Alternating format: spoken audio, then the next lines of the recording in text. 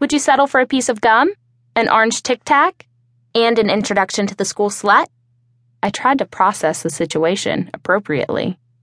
The cheering had finally died down. The principal had begun dismissing us section by section to go back to class.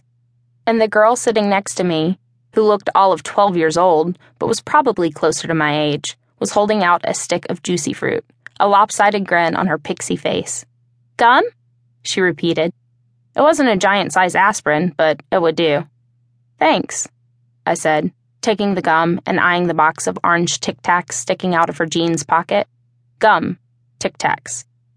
Based on the power of inference and the fact that she looked like she was on the verge of introducing herself, I concluded that must make her Skylar Hayden, the girl said, sticking out her hand. School slut. I shook her hand and tried to process. The school slut, Skylar chirped. The picture of Perky. Even says so, right across the front of my locker. The janitors tried to paint over it, but the locker elves are a persistent bunch, so there it stays. That's awful, I said, trying to imagine myself coming face to face with that word scrawled across my locker each morning. Skylar blew a wisp of white blonde hair out of her face. It could be worse. I mean, I could have actually had to work for the title. Seriously, some of the girls on the student council had been angling for sensual supremacy for years, and all I had to do was let Justin Thomas kiss my neck for 5 seconds, which quite frankly could have been used as a medical substitute for bloodletting in medieval times. I'm talking total leech.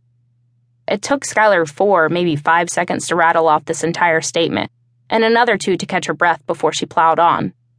Anyway, Justin Thomas is Kelly Masterson's boyfriend, and she's the total alpha around here, captain of the cheerleading squad, student council vice president, and so on and so forth, etc., etc. So, I got to jump straight to the front of the class. It's unfair, really. A lot of people have worked really hard for the title to lose it to an upstart little dark horse like me, but c'est la vie. I knew from the content of Skylar's speech that it must have been served with a hefty dose of sarcasm, but there wasn't so much as a hint of attitude in her tone. She did Ernest and Perky way too well, and the combined effect of her words and her manner took me so off guard that I actually swallowed my gum. You sure you don't want a Tic Tac? Skylar asked. Dazed and confused didn't even begin to cover my current state of mind, so I just held out a hand and allowed her to pour a couple of orange Tic Tacs into it. I popped one into my mouth. Thanks. Not a problem, she said. And then she grinned again, more pixie than not. So what's your deal? Rumor has it you're a princess incognito. I swallowed my Tic Tac. At this rate, I could only hope that Skylar knew the Heimlich maneuver, because sooner or later I was going to need it. Rumor has it I'm a princess? I repeated. Daughter of a foreign dignitary and a Hollywood Grace Kelly type, Skylar confirmed.